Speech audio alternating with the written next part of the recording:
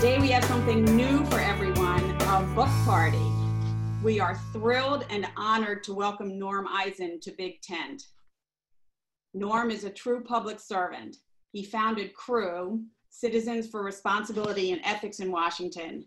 He did so in 2001 after working on Bush v. Gore, an earlier election catastrophe, although as you will hear, it is dwarfed by what he thinks is coming.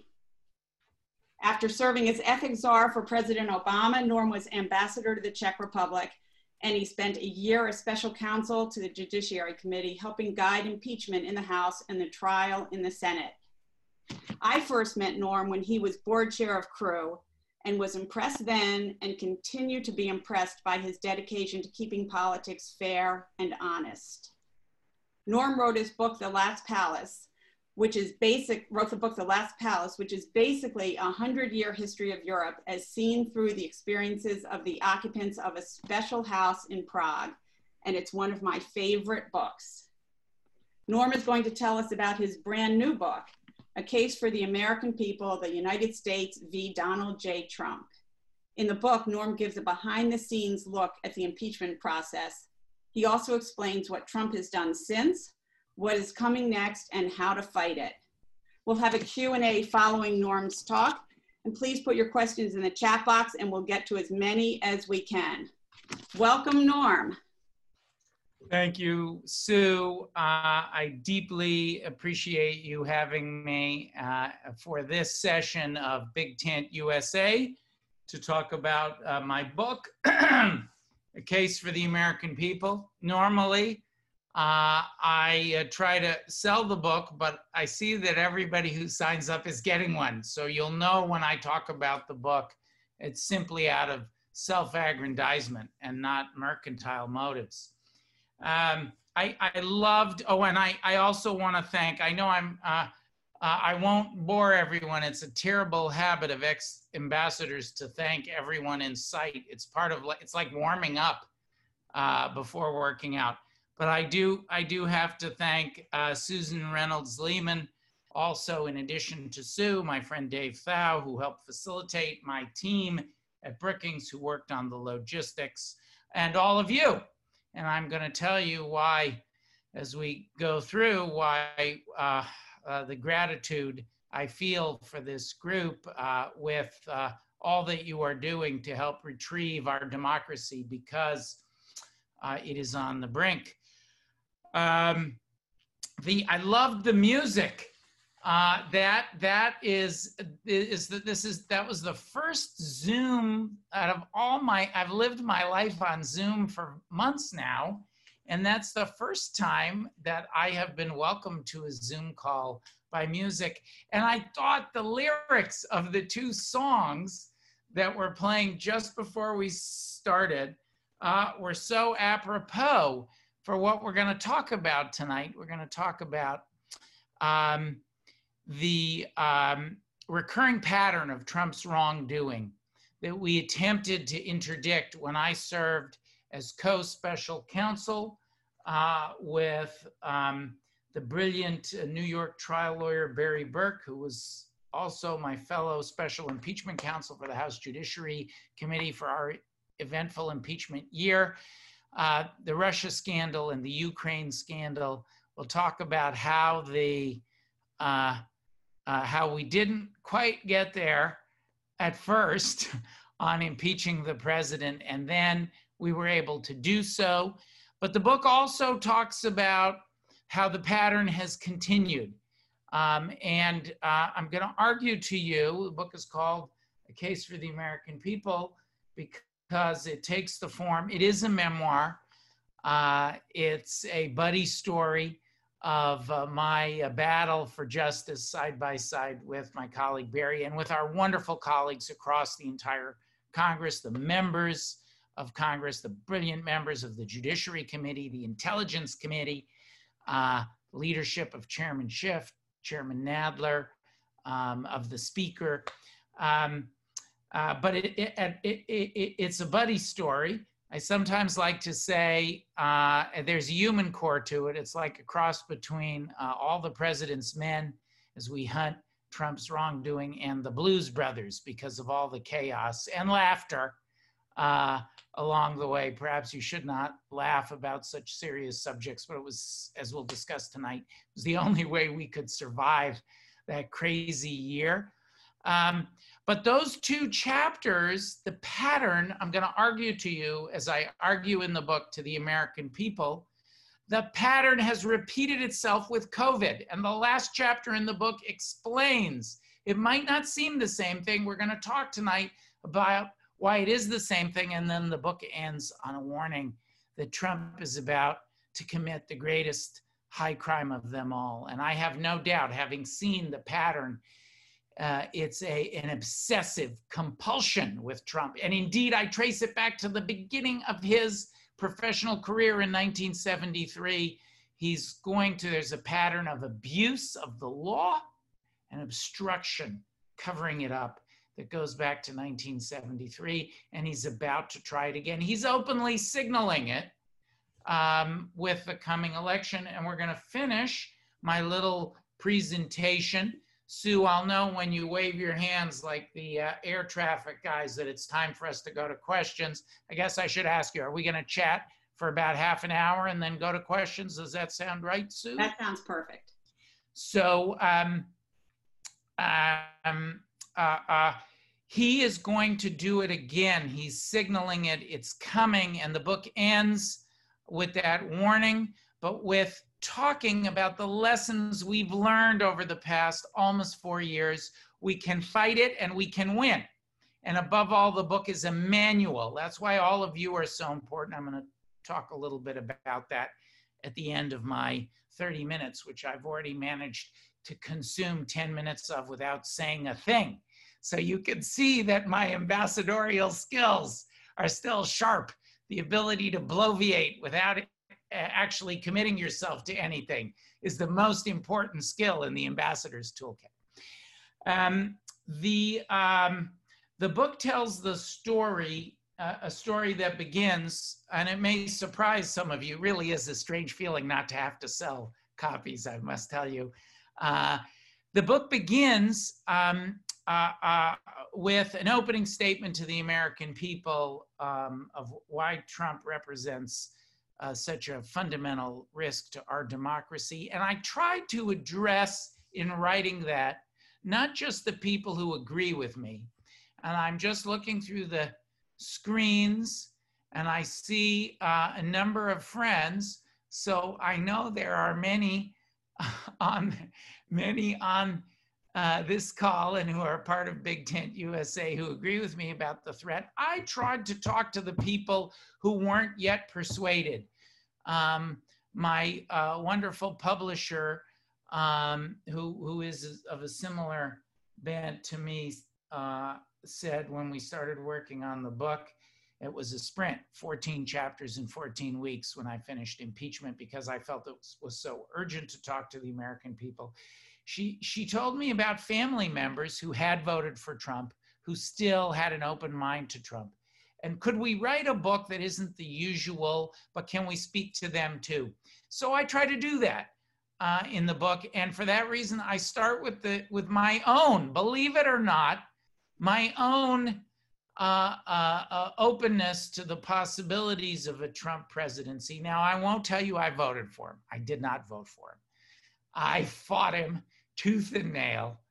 I was very active in a number of regards in doing that. But when he won, you may remember, not just me, but Hillary Clinton, Bernie Sanders, and many others essentially said, expect the worst, but hope for the best. And I tried when I wrote the book, I tried to put a surprise on every page. And the first surprise that you'll find in the book, I reveal all the details for the first time anywhere. The first surprise you'll find is that I was helping Donald Trump prepare to take the reins of office. And I tell the story in the book. I know the president. I have had dinner with the president. I know some of you undoubtedly do as well. I know his daughter and son-in-law, who I once considered to be reasonably good Democrats, and have spent time with the family. And although he was not my choice, I felt it was my duty. And I described going to transition headquarters. Believe it or not, I know it will seem crazy to you. It seems crazy to me after all that has happened, but to go and help them develop an ethics program for the Trump administration. And I describe in the book what those engagements were like. And the moment when my own tolerance or hopes or open-mindedness about Donald Trump ended, and that was when he announced he would be taking prohibited, conflicted, foreign cash and other benefits from the same governments that the United States has so many connections to, bristling with conflicts, and we have a word for that. Besides bribes, the constitutional word is emoluments, and it's forbidden. Accepting this foreign cash and even cash and benefits from domestic American governments, from states and localities, is strictly forbidden because of the conflicts it creates for a president. It's the only ethics rule that is so important that the founders and the framers of the Constitution wrote it into that document. And I tell the story of my amazement and realization that the day that he was going to do that, and how it was the first of hundreds of battles I have fought with the press to get them, because the press took it seriously. He announced a plan. He was going to let his children manage his businesses. And he was just no president had ever done this. He was keeping the financial interests. So I write in the book about that day and how I realized I was going to have to flip the press, and the secret weapon I used to flip the press. The press has been a hero. The book is full of heroes and villains, surprising heroes and villains. I never thought when I was in the Obama administration that Mitt Romney would emerge as the great hero of an age. But Romney does emerge, and I reveal my many secret conversations with Romney in the book to help him along the way during the Senate trial. One of the great heroes, by and large, of the era of Trump is the press. But as I saw that day, and it happened again and again, the press is not imperfect. The press can stumble. You need to, and one of the most cataclysmic failures, oh yes, I said I would tell you the lyrics. This was one that jumped out at me. Let's see if I can find, I've done a lot of foolish things. This is from Sign Scene Delivered, which was playing, and it would be a good epigram for my book. And another one of those heroes, Congressman Jim Himes, has just joined us. That's the first time I've ever seen him in a shirt without a collar, folks, and I consider him a friend. Hi, Mary. And the lyric that was playing that really stuck out at me from Signed, Sealed, Delivered, I'm Yours. Yeah, I've done a lot of foolish things that I really didn't mean. I could be a broken man. Here I am, baby. And one of the great, that could have been an epigram for the book, one of the foolish things that I did, but it was also an incredibly foolish failure by the press. They're heroes, but the book is full of imperfect, flawed heroes, was to believe that the Mueller report would actually get a fair shake. I mean, I put my life on hold. Other people have far bigger problems. I persuaded Barry Burke, who I told you about, to move to DC, to leave his law partnership, to leave his family for a year, to come and work on this, because we believed that we believed that we would get the Mueller report, and Bob Mueller would say, we could see the evidence. Bob Mueller would say, oh, yes, there were at least 5 obstruction crimes, and although I can't charge the president, Congress should open impeachment proceedings, something like that. Instead, what we got was, and this is an indictment of the press, and this occupies the next big chunk of the book after I begin my impeachment year in Congress in February of 2019. Instead, we got Bill Barr holding back the Mueller report for critical weeks, putting forth his own lying spin. And if Trump is the criminal in chief, Barr is the enabler in chief, putting his own lying spin on the Mueller report, then fooling the press despite my begging them, don't fall for it, wait for the report, only to be followed, and the press did fall for it, and we've never fully recovered from Barr's evil but brilliant spin of the Mueller report. And folks, that's not me as a partisan Democrat talking. I'm paraphrasing a Republican-appointed federal judge who said Barr's description of the report was misleading. Begging the press, this was their biggest single bauble of the entire impeachment year. Don't fall for it. Hold, reserve judgment.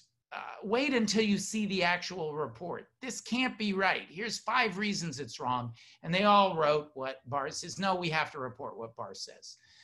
Of course, when we got the report, it was very different. And then I had my second foolish thing that I really didn't mean, that could have left me a broken man, and that was my faith in Bob Mueller. I've known Bob Mueller for decades. I've worked closely with him when I was in the Obama administration. I had an FBI office when I was ambassador. Bob came to Prague at my invitation. We worked on a number of big transnational criminal cases. I have visited him. We talked before he went off into the private sector. And I've known him for a very long time, since I was a baby lawyer. And Bob cruelly let us down in that Mueller report. And it is as if, Barry, when we read it, is as if all the evidence is there of those 5 obstruction crimes. He laid out 10 possibilities, and it's clear, if you know Bob, you know Muellerese, you know how to read between the lines, it's clear that he thinks Trump committed 5 chargeable obstruction of justice offenses in having Don McGahn try to get the special counsel fired in order to interfere with the investigation for corrupt purposes, in having Corey Lewandowski do the same thing when McGahn wouldn't act, in telling McGahn to create false documentation, to lie, including on paper, to cover that up, and in tampering with, witness tampering with Paul Manafort successfully, Michael Cohen unsuccessfully, and now we know, Jim and I saw the redacted report. Has since been parts of it redacted that make it clear that probably Roger Stone is as well. That's public now. Bob laid it all out. He laid those 5 or more obstruction crimes out. All of the elements are met if you read the Mueller report, but he didn't say, therefore, the president committed an obstruction crime. And he left a space for Bill Barr to do his misleading spin. And when Bill Barr lied and the people in Mueller's office, we heard about it right away on the House Judiciary Committee immediately, that the people in Mueller's office were very, very angry. Bob wrote him a mild letter and then didn't take him to task. He didn't make any revelations. He let the lies linger in the air. He didn't correct it when he came to the Judiciary or the Intel committees to testify. He didn't put the president under oath. How could he not put the president under oath? The lies that the president told, and my book reveals the timing, the reason, new evidence, how we know that the president's Rick Gates told us. We secretly interviewed Rick Gates during the impeachment year in Judiciary. Rick Gates gave us the evidence that Trump was lying over and over again in his written answers. Mueller never put him under oath, as previous special counsels, independent counsels, and other investigators have put presidents under oath, Clinton, Bush, to make sure that there was a consequence if they lied. It's a series of failures by Bob Mueller, and that left us in a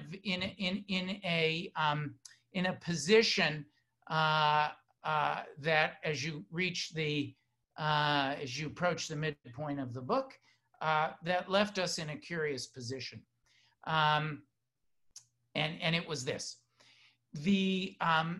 between the Mueller report, the Mueller hearings, the work that the Judiciary Committee did, that the Intelligence Committee did, there are 6 committees who were effectively, the committee chairs were Nancy Pelosi's cabinet on these issues. A majority of our Democratic caucus was in favor of at least an impeachment investigation, if not more. And those numbers went up substantially after the Mueller hearing. But we had a majority of the caucus, but we didn't have all the caucus. And there's a scene in the book after the Mueller hearing where I talked to Barry, my co-counsel, and he says, don't worry, Trump can't help himself. And that's why COVID has happened. And that's why this 4th great crisis of the Trump administration, the 4th big scandal, is coming at us. He says he will do it again. And you'll read in the book about our 10 secret articles of impeachment. We were tracking all of Trump's misconduct, but we didn't have the votes in Congress. Then Ukraine happened. The Ukraine investigation turned out to be the alarm bell. The Ukraine activity turned out to be the alarm bell for the rest of the caucus, brilliantly led by Chairman Adam Schiff, Jim and his other colleagues on the HIPC, the House Intelligence Committee. And then coming back, you'll read in the book how we provided some behind the scenes assistance with that, drafted the articles of impeachment with our colleagues on the Intelligence Committee. We ended up with 2 out of those 10 articles, but if you read closely, now that I've revealed the full 10 for the first time, you'll see traces of all 10. We tried to pack, since I was helping lead the drafting, I made sure to pack all of Trump's illegality into those 2 articles of impeachment. And it's the same pattern, friends. It's the same pattern: abuse of the law and obstruction, trying to cover up his illegal behavior. Ukraine was the same pattern. Russia, are you listening? And Ukraine, can you do us a favor, though? They're the same thing. It's the president conveying, with complete disregard for his public duty, that he is trying to get a personal and political advantage, to unduly interfere in an American election.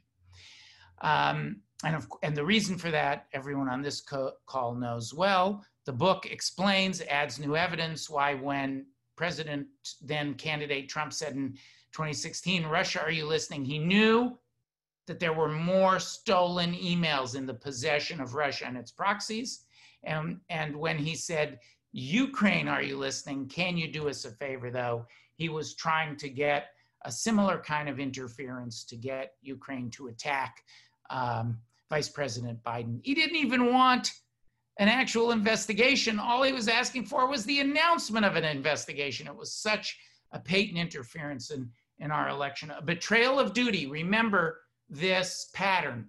A betrayal of duty, of his duty, radical selfishness. Only his personal and political advantages matters. No matter the cost to the American people, because that is the same pattern we're seeing in COVID. The book tells the story of how the 2 committees, Intel and Judiciary, merged, and we had a brilliant family partnership led by Chairman Schiff and 6 House managers, including Chairman Nadler, 5 other managers, and all the behind the scenes that went into their brilliant performance, and how we made the case in the Senate. And perhaps the most important, I tried to put something new that was not known on every page of the book. I wanted people to be surprised. It's not a long book. I tried to make it, one reviewer said the other day, it's a rollicking adventure, or it's like a mystery story, even though you know the ending. And I did. My priority was to make it a good story, but also to be able to make the case to you, the case to the American people about this pattern, because he's done. And the most interesting thing, and I won't spoil it for you, it's full of surprises, tributes. There's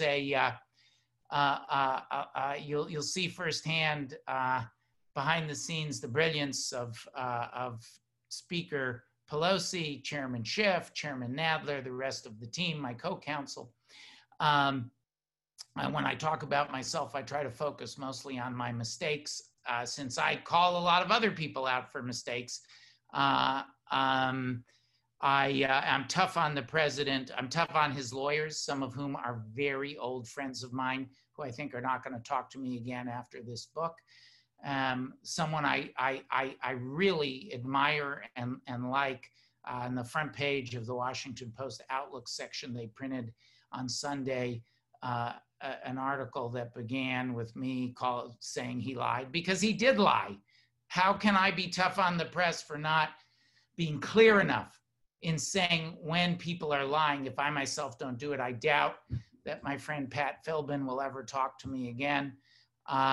So you'll read a lot of behind the scenes, including my own mistakes in the impeachment trial. I think the impeachment trial at bottom was a great success, and I will tell you why. I'll say a word about COVID, a word about what's coming in October and November, the worst high crime of all. As we say in the intelligence world, I assess with a high degree of likelihood is coming in October and November, and then we'll take some questions. I think the most interesting part of the book is the behind the scenes conversations. I mean, when as a civilian do you ever get to go and live on the floor of the Senate and in the Democratic and Republican cloakroom? I was also welcomed. I have a bunch of Republican senatorial friends from my ambassadorial days who advanced my ambassadorship, voted for me, whipped the vote, came and saw me in Prague. We worked together on jobs, bilateral jobs, creation, security issues, and other things. So I was welcome everywhere. I do share those conversations. The most interesting to me are the ones with Mitt Romney as his thinking evolves. I hope and they're fun conversations too. Turns out I have much more in common with him than I would have imagined. So I hope you enjoy those as you go along. I think the impeachment trial was a success, and I will say why. And you'll have to judge for yourself if you look at the book. First, I believe that these two scandals, Russia and Ukraine, were like alarms. I don't know about all of you. I need 3 alarms to wake up in the morning. So Russia was the first alarm. Ukraine was the second alarm. COVID has been the third alarm, and we need America to be awake because of the 4th scandal that's coming. So we know that it penetrated even among Trump voters, because by the end of the trial, we were getting polls that showed up to 75% of Americans thought that the Senate should have heard witnesses or should hear from witnesses in the trial. There's a lot of back and forth with John Bolton, very senior person in the Trump administration, told me that the one man who could actually flip the trial was Bolton. He's the one witness in this, and his failure to show up and what that meant. We were negotiating up until the last minute. The negotiations were ultimately unsuccessful. My opinion is that Bolton didn't do it just to make a buck. He failed to cooperate because of what our founders and framers called in the Federalist Papers factionalism, partisanship. He did not want to do anything to cooperate with a Democrat. Only if the majority Republican Senate issued a subpoena would he cooperate. And that is even more shameful than making a buck. It's even worse than greed. He knows better. Now that you know there were 10 articles, you know his claims that we were too narrow. First of all, the 2 articles that we passed through the House had pattern language in them, so he could have helped us with the pattern, but there were 10 articles. He knew the investigation was broader. He chose not to help. Shameful. If Mueller is the tragic hero of the book, and Bob is still a hero to me, he's just a tragic one who failed in multiple ways. The tragic villains are Bill Barr and John Bolton,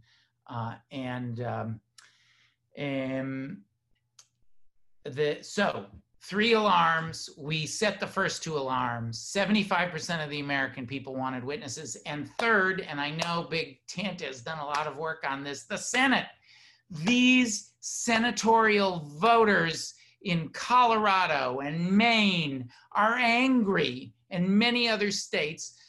Those independents, and not to mention Democrats, are angry and motivated at the obvious betrayal that these senators committed by failing to do the right thing. It was so. I believe you'll see in the book. Why? I believe if there had been a secret ballot, there would have been 70 or more votes to convict President Trump. You'll have to read the book and judge for yourself if I'm right or wrong. Look at what the senators said. Look at Lamar Alexander. He said, we proved a quid pro quo, but it wasn't good enough for impeachment. We proved it by a mountain of evidence. Look at Marco Rubio. He said, well, not only did they prove a quid pro quo, they proved an impeachable offense, but we have the discretion not to proceed with an election a year away. So those are 3 of the reasons that I think the impeachment was a success. And I want to turn to that first reason of the alarm, because the book makes the argument that when COVID happened, the American people woke up and they saw this pattern. Remember, the pattern, the president betraying his duty, radically, selfishly preferring his personal political interests over the interests of the American people, the national interest, and his duties as president. And that is exactly how I describe the intentional choices. I lay out the evidence in the last chapter. He's not negligent or reckless on COVID. He intentionally chose for a key month when everything could have been different, when our country could have been set on the same path as so many of our allies. He intentionally chose to minimize COVID because he thought it was in his personal and political advantage. He made an intentional choice, gambling this time, not with American security, as in Russia, are you listening? Not with international security interests of the United States, as in the Ukraine case, but this time with American lives. And I make the case in the book, you'll see if you're persuaded that this is the large pattern of Trump's entire life, but certainly of his presidency, that these are the 3 most important scandals, the 3 most important dots to connect, that there's not multiple Trump scandals, there's only one. In our House Judiciary impeachment hearing, the hearing where I questioned our expert constitutional scholars, Pam Carlin said, imagine if Donald Trump said, can you do us a favor though to an American governor in a time of a disaster or crisis, not to a foreign leader. Guess what? The book details how he has said just that again and again to Democratic governors, to Democratic mayors, to blue places. It's the same pattern. It's not only the selfishness, it's the same pattern of quid pro quo that makes up the abuse of power. And it's the same obstruction, friends. It's lying constantly that it's Obama's fault that the test didn't work, that everybody who can get a test that who needs a test can get one, that COVID is there's only a handful of cases going to go down to zero. The constant and incessant lies are the hallmark of his obstruction, but not just that. Attacking inspectors general, he did that in the first 2 cases. He's done it again with COVID. Attacking whistleblowers, same thing. Refusal to cooperate with Congress, obstruction of Congress, same thing. The pattern is the same. And he has an obsessive, this obsessive commitment to this pattern. The fact that he made that call to Ukraine within 24 hours of the Mueller hearing, he had just sent a nasty tweet about Chairman Nadler. And when he pivoted over to call Ukraine to do the same thing, he has a compulsion to do wrong. It's a form of sociopathy or of kleptomania, but the thing he wants to steal, ultimately, in all of these examples, the thing he's stealing is the health of our democracy. And so I said I would spare a word. I've gone too long, but I will stay while people still have questions. So the book explains at the very end, the book points to the coming crisis, and we've seen it accelerating in recent days.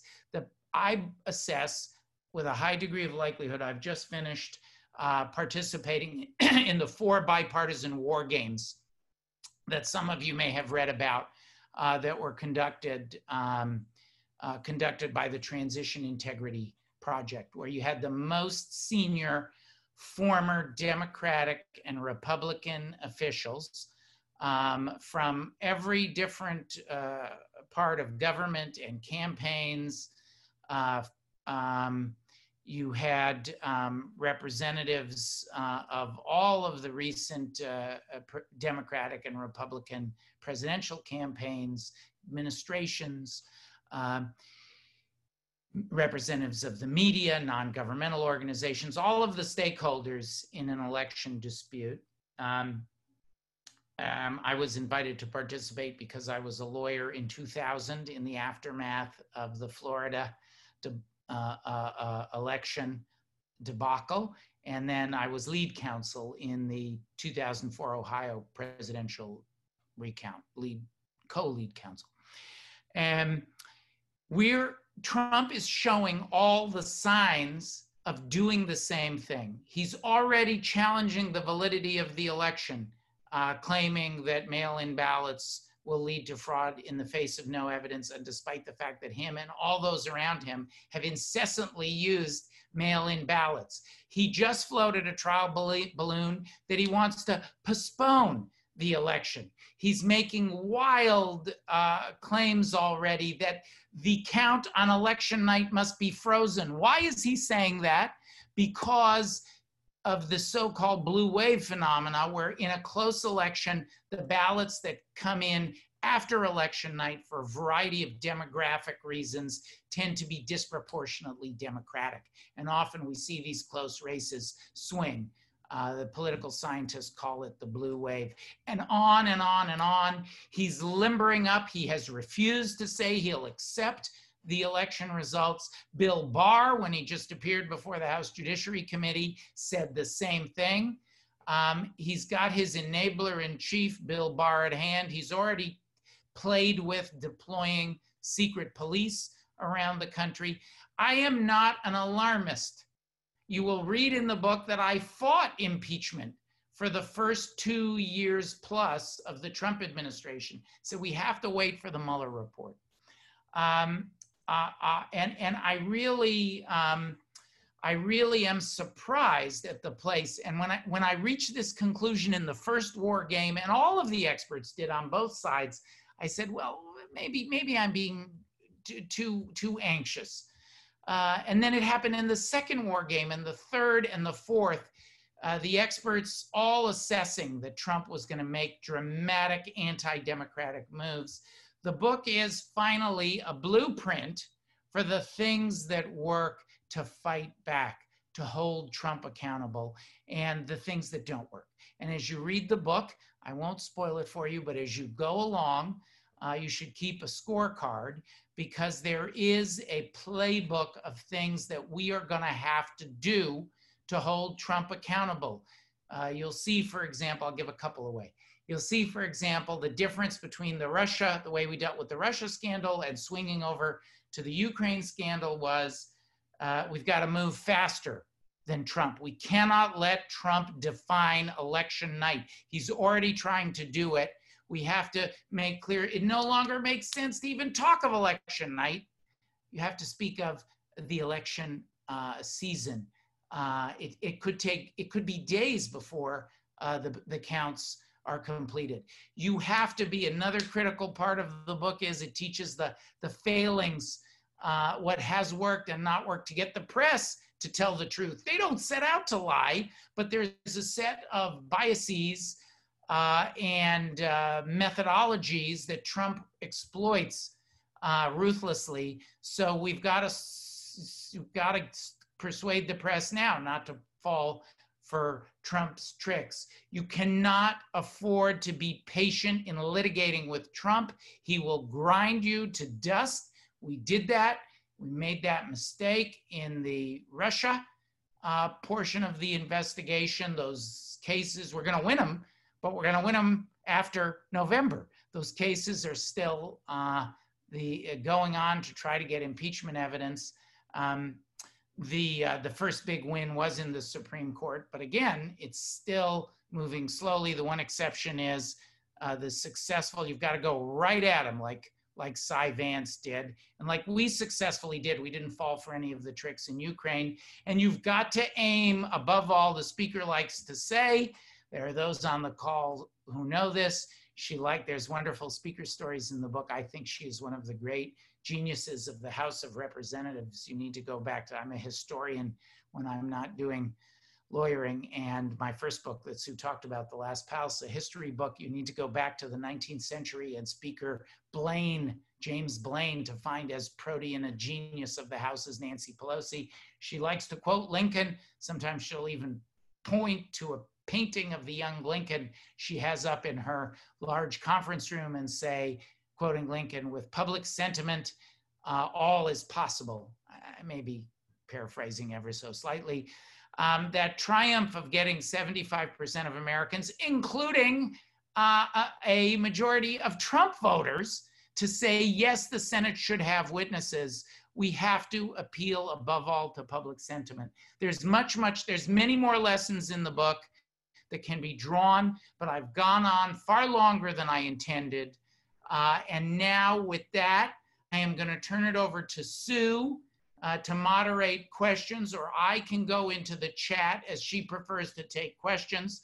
I want to thank you for letting me tell the story again. I always learn something when I talk about what's in the book. And so I appreciate your listening. And thanks. This was sobering, enlightening, and entertaining. And I think everybody here is all excited to read your book, the people who haven't. And we really appreciate it. And keep up the great work. Thank you, Stu. Thanks, everybody. Have a good night. Good night.